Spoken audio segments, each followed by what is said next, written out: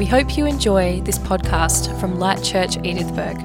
To find out more about us, visit lightchurch.co. How are you today? You good? Good. We're continuing our series, The Good News. Whoa, just tipped over my water. You know, there's different levels of good news, right? I was at the footy Tuesday night when the Crows won. That was good news. It's good news, Rochelle. But I'm a good luck charm, Jeremy. I have to go to every game now.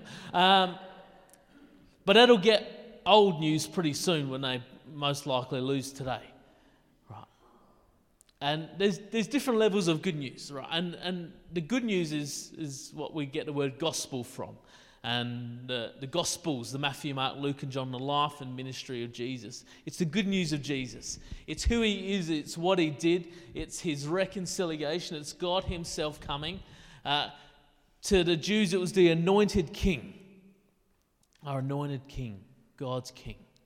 It's the good news, it's the best news, it's life-changing news, and we're going deeper. Because everything in our faith, and the reason why we're staying here for a while, because all of our faith comes back to this. This is the foundation of everything. And so if we have something in our Bible, in our faith, something we talk about, it's connected to this, whether we make the connections or not, because everything comes out of this. Everything comes out of the good news of who Jesus is and what he did. And we're just going to start today by reading from Matthew 27, verse 45. And we're picking this is at the cross. And Jesus is on the cross. And it says, at noon, darkness fell across the whole land until 3 o'clock. At about 3 o'clock, Jesus called out with a loud voice, Eli, Eli, lema sabachthani. I don't know what accent that was, sabachthani. Let's ignore that. Which means, my God, why have you abandoned me? Some of the bystanders misunderstood and thought he was calling for the prophet Elijah. One of them ran and filled a sponge with sour wine, holding it up to him on a reed stick so he could drink. But the rest said, wait, let's see whether Elijah comes to save him. Then Jesus shouted out again, and he released his spirit. At that moment, the curtain in the sanctuary of the temple was torn in two from top to bottom. The curtain tore in two. The curtain in the sanctuary tore in two from top to bottom. What does this mean? What is the curtain? That's what we're going to unpack today. Let's pray. God, I thank you that you're here. God, this is your church. God, this is your word. You're a Lord of our lives. And right now we just fix our attention on you. Thank you that we don't manufacture, we don't make anything here. It's your presence, it's your word. And I pray that you to speak to us, into our hearts, give us ears to hear, eyes to see, hearts to perceive your word. In the name of Jesus, amen. Throughout the Bible, you see constantly outworking of God's plan to restore humanity. From beginning to end, you see an outworking of God's love towards us. And it finishes in Jesus, God himself coming to us to reconcile, to restore us. But throughout the Bible, you also see a constant unveiling of who God is. We start at the beginning in the Garden of Eden, and it's how God intended our relationship to be. God and Adam and Eve, God and man, God and humanity in perfect relationship. There's no sin, there's no brokenness, there's no pain. There's perfect communion between God and humanity. What happens is then humanity sinned, which is missing the mark, which is sin, which is choosing our way over God's way. And then next time we see God, he's in like a burning bush with Moses.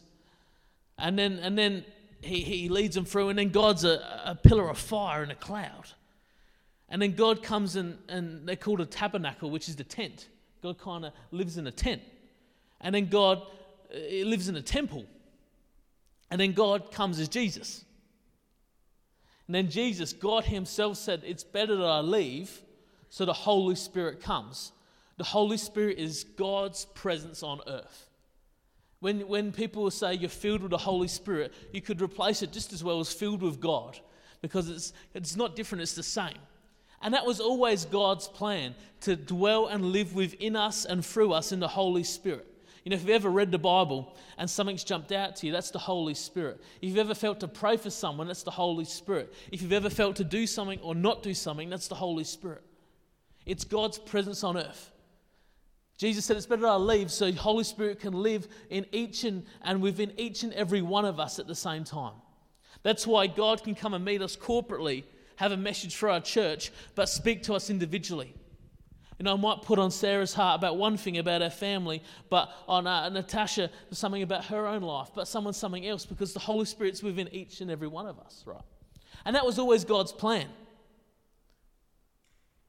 And this curtain tearing in two was an incredible moment of restoration, of reconciliation, signifying a new way to come to God. And let's unpack a bit of the history here. This curtain was in the tabernacle, which was the tent, and the temple. Remember, we have the bush, the burning bush, we have the fire, we have the tent and the tabernacle, we have the temple, and this curtain was in the tabernacle and the temple. And what happened was the Israelites were traveling through the wilderness, and so they needed a place to worship God and meet with God, so they needed a tent so they could move it. That's basically what it was. And then when they settled into their land that God promised, then they bought a temple. They built a temple. Solomon built a temple. So the tabernacle was a traveling tent where God's presence lived, and then the temple was a permanent structure that Solomon built. Really similar in design. I'm actually going to read a little bit about this design in Hebrews 9, verse 1. And it said that first covenant between God and Israel had regulations for worship and a place of worship here on earth. There were 2 rooms in that tabernacle and the temple. In the first room were a lampstand, a table, and sacred loaves of bread on the table. This room was called the holy place. Then there was a curtain, the curtain, and behind the curtain was the second room called the most holy place. It's also called the Holy of Holies in some other versions. In that room were a gold incense altar, a wooden chest called the Ark of the Covenant, which was covered with gold on all sides. Inside the ark were a gold jar containing manna, Aaron's staff that sprouted leaves, the stone tablets of the covenant. Above the ark were cherubim of divine glory, whose wings stretched out over the ark's cover and the place of atonement. But we cannot explain these things in detail now, and neither will I. I will say all of this points towards Jesus. But as what we think, Paul wrote this, didn't explain it in detail now, neither will I, and we're going to keep reading. When these things are all in place, the priests regularly entered the first room as they performed their religious duties, but only the high priest, this was the chief priest. There was many priests, but there was one high priest. But only the high priest ever entered the most holy place, and only once a year. And he always offered blood for his own sins and for the sins that people had committed in ignorance. But these regulations, the Holy Spirit revealed that the entrance to the most holy place was not freely open yet. That's an important line. As long as the tabernacle and the system it replaced was still in use. All right, there's a lot of teaching in there, but let's just break it down. There's 2 rooms in the temple and the tabernacle, the holy place. That's the place where the priests entered. That's where they bring sacrifices. But then there was a huge curtain, and this worked really well at our Drossen because we have the floor at our Drossen. There's a really big curtain behind us for a stage. It's a perfect illustration, right? But you're going to have to imagine a curtain. And then there's the holy place where people can enter. People can bring sacrifices. People can meet with God. But then there was the most holy place. And that was, if you could imagine a curtain along the stage, and up here was where God, that's where he dwelt. Like down here is all right. Down here is still good. But it's not up here. This is the most holy place. This is the very presence of God. And the high priest could only go in there once a year. Only after offering sacrifices for himself and for everyone else. Imagine that. Imagine us having a church here. We're in the holy place. And it's pretty good. It's all right. We can meet with God to an extent. We can connect with God to an extent. But in this back room, back here, this is the most holy place. Whoa, this room's pretty good. Well, this is where God really is. Out there, it's all right out here, but this room, whoo, this is where God himself, that's where his presence lives. But there's a problem. Darren, our high priest, can only go in there once a year. That's where we're looking at here. That's what it was like. So why the ceremonies? Why the high priest? Why the most holy place? You know, this isn't going to be a lecture on Jewish worship. Just a heads up. But when we understand just a little bit of this context, it just brings even more power. It makes the good news even gooder for all the grammar people out there. Even better when we understand the power of some of this stuff. Remember, God's plan was always to dwell in us through the Holy Spirit. And God's plan was always to come in Jesus and himself to restore us to him. And this tabernacle, this temple, it was a temporary place of worship. It was a temporary place to meet with God. You know, the temple, the tabernacle, it was a place for the Israelites to bring sacrifices to deal with sin. You know, sin is missing the mark. It's an archery term. If the bullseye is that TV on the back wall and I miss, I sinned. And God's got a way for us to live, but often we miss the mark.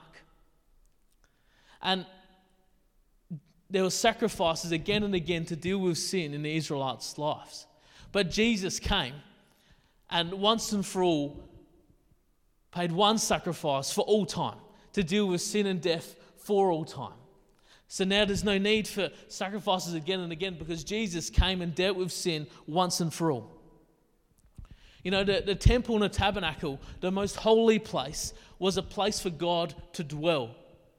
Now, I don't think God's wandering the earth thinking, where will I lay my head tonight? Or where will I stop in? What town will I stop in? God's not looking, I don't think the dwelling place was for God. Where will God live? We better build God a temple or a tent because where else is he going to stay? Like, God's not limited like we are. He hasn't got the needs we need. He's above all. He's above time. He's above our limitations. I think it was the dwelling place so that the nation of Israel could meet with God. And again, we still have this to an extent. We come to church to meet with each other and meet with God. But it's so much more than that because when we leave, the Holy Spirit's within us. So we can meet with God in any moment and any time. We don't have to do these sacrifices, come to the right location on the right day when the priest is there, because God's in us and within us, and now we can meet with God at any occasion, any time. And so why couldn't the Israelites go, I'm calling that the most holy place? Why couldn't they go straight in there? Why could just the high priest Darren go in the holy place, most holy place? Well, if we go back to the Garden of Eden, how we were designed to exist, a world without sin, a world following God's way, perfect communion. As Adam and Eve sinned, they were sent from the garden. And God went with them. I love that. I've preached about it probably a month ago now, that we keep turning away humanity, but God keeps coming with us. God went with them when they left the garden. He gave them clothes. He protected them. But it wasn't the same. It wasn't full life. It wasn't full access to his presence and power. Because of sin, it was a form of communion with God. It was a form of worshiping God. It was a form of coming to God. But this temple, this tabernacle, was never what God intended. And so God himself came as Jesus. And Jesus came and he lived a perfect life. And he loved and he never sinned. He never missed the mark. And then he laid down his life. And God himself took sin and death and once and for all dealt with it. And when he dealt with it, the curtain tore in two. And what does it mean? It means we are reconciled, we are restored to a full life with God, how we were intended to be. We are restored to full relationship. There's no more curtains, no more high priests, no more sacrifices because of who Jesus is, because he dealt with sin and death once and for all. Now we can go right into the presence of God. That's what it means. You know, the Bible calls Jesus our ultimate high priest, the great high priest. Remember, the high priest was the only one who could go into the most holy place. Jesus was the only one who could go in and open the way for us. In Hebrews 4:14 it says, "So then, since we have a great high priest who has entered heaven, Jesus the Son of God, let us hold firmly to what we believe. This high priest of ours understands our weaknesses, for he faced all of the same testings we do, yet he did not sin. So let us come boldly to the throne of our gracious God. There we will receive his mercy and we will find grace to help us." Let us come boldly. Because of Jesus, because of who he is, because of what he's done, because of the freedom, the victory he has, we can go right into the most holy place. We can go right into the presence of God. You know, when the curtain tore, it's God inviting us in. God's not saying, hey, sneak in and come and... God's saying, hey, come right into my presence. Come right into where I am. Come right into my love. Come right into my rest. The curtain's torn. There's no separation. Dealt with sin and death once and for all. Come right on in. That's what the curtain is. So what does this mean for us today? Where we don't have temples and tabernacles and... Well, it means through Jesus we are restored and reconciled fully to God. Fully. Sometimes our minds play tricks on us and we think, depending on how well we've behaved, how good of a Christian we are, is how well we relate to God. But it's not the case. Because Jesus dealt with sin and death once and for all, and we are restored fully. We are reconciled fully to God. Paul often used the word adopted. I mean, when you adopted someone in that day and age, you could never get rid of them. You couldn't unadopt them. You couldn't take them out of the will. You couldn't give them a different share of your inheritance. If you adopted someone, they were in. They were in. And we are fully adopted into God's family. We are fully sons and daughters. It means there was a uniting of all people. You know, the temple was for the Jews. When the curtain tore, it was for all race, all gender, all backgrounds. That now we are united for all humanity because we can go straight into the presence of God. There's no more hierarchy. Me and you, all of us, literally everyone around the world, we can come to God and meet with God. That's incredible. It means we have access to God at any location, any day, any moment. Access to his presence. He's right here with us. That's pretty good. So what should we do? That's good news. That at any moment, any day, because of who Jesus is, we can go right into the presence of God. That God's literal presence is with us and for us in any moment, any day. We can go right on in because of who Jesus is. But what should we do with that? Hebrews 10:19.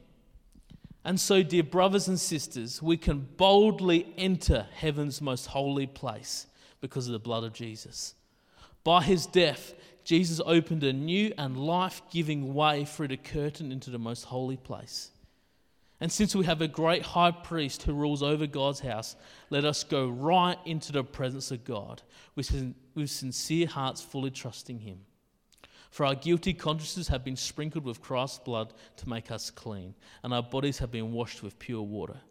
Let us hold tightly without wavering to the hope we affirm, for God can be trusted to keep his promise. Let us think of ways to motivate one another to acts of love and good works, and let us not neglect our meeting together as some people do, but encourage one another, especially now that the day of his return is drawing near.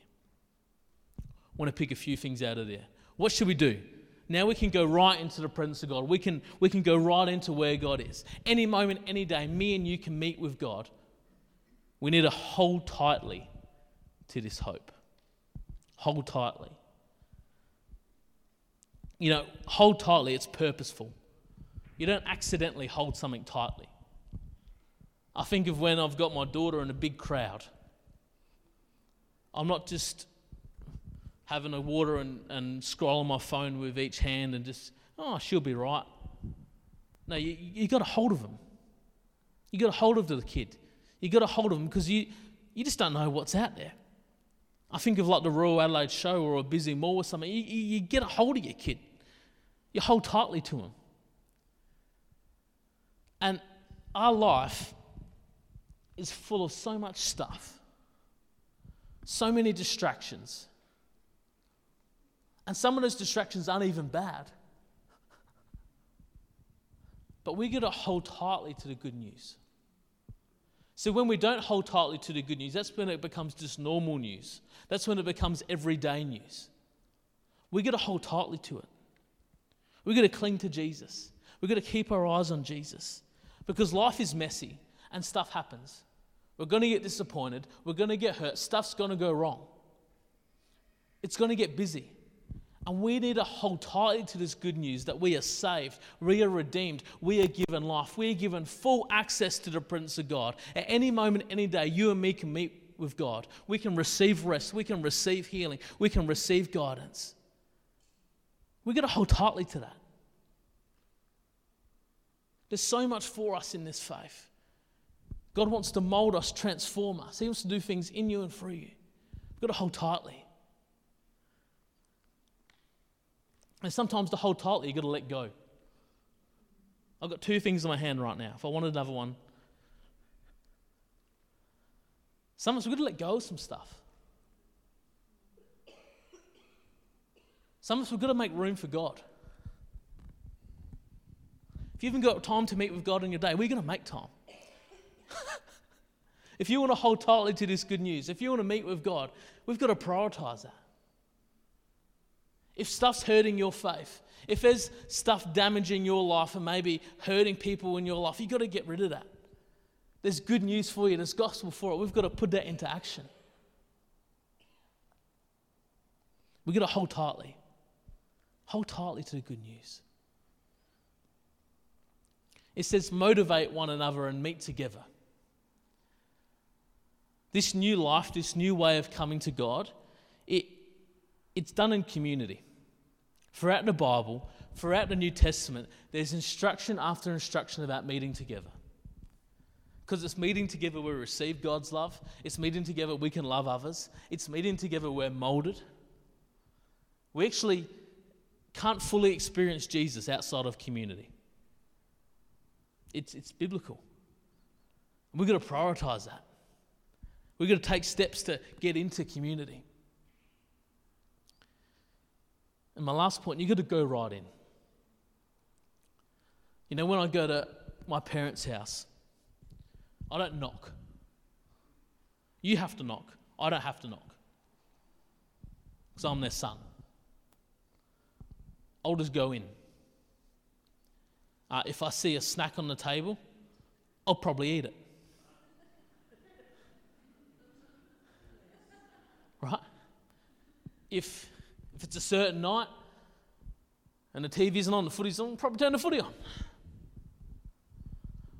I'll go and take liberties there because it's my home. Now, if I go to Peter's house, I'm not just going to go right in. I'm probably going to call before or text. Now, if I communicate with Peter, I'm probably going to knock. Now, if he invites me in, I'm not going to go eat his food. I'm not going to just turn on what I want. Now, I get along great with Peter, but there's different levels of relationship, isn't there? It's not because Peter's mean. It says, let us go right into the presence of God. Come and meet with God. God himself reconciled us to him. God himself, Jesus, came to earth to bring us back to him, to restore relationship to how it was intended to be, as in the Garden of Eden. And he's opened up a new and life-giving way to meet with God in any moment, any day. Me and you can talk with God. We can hear from God. Some days it's going to be refreshing. Some day might be a bit challenging.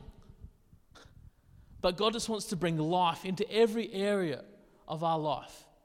And we just got to go right in. See, when we get used to the good news, we stop going right on in. That's what happens.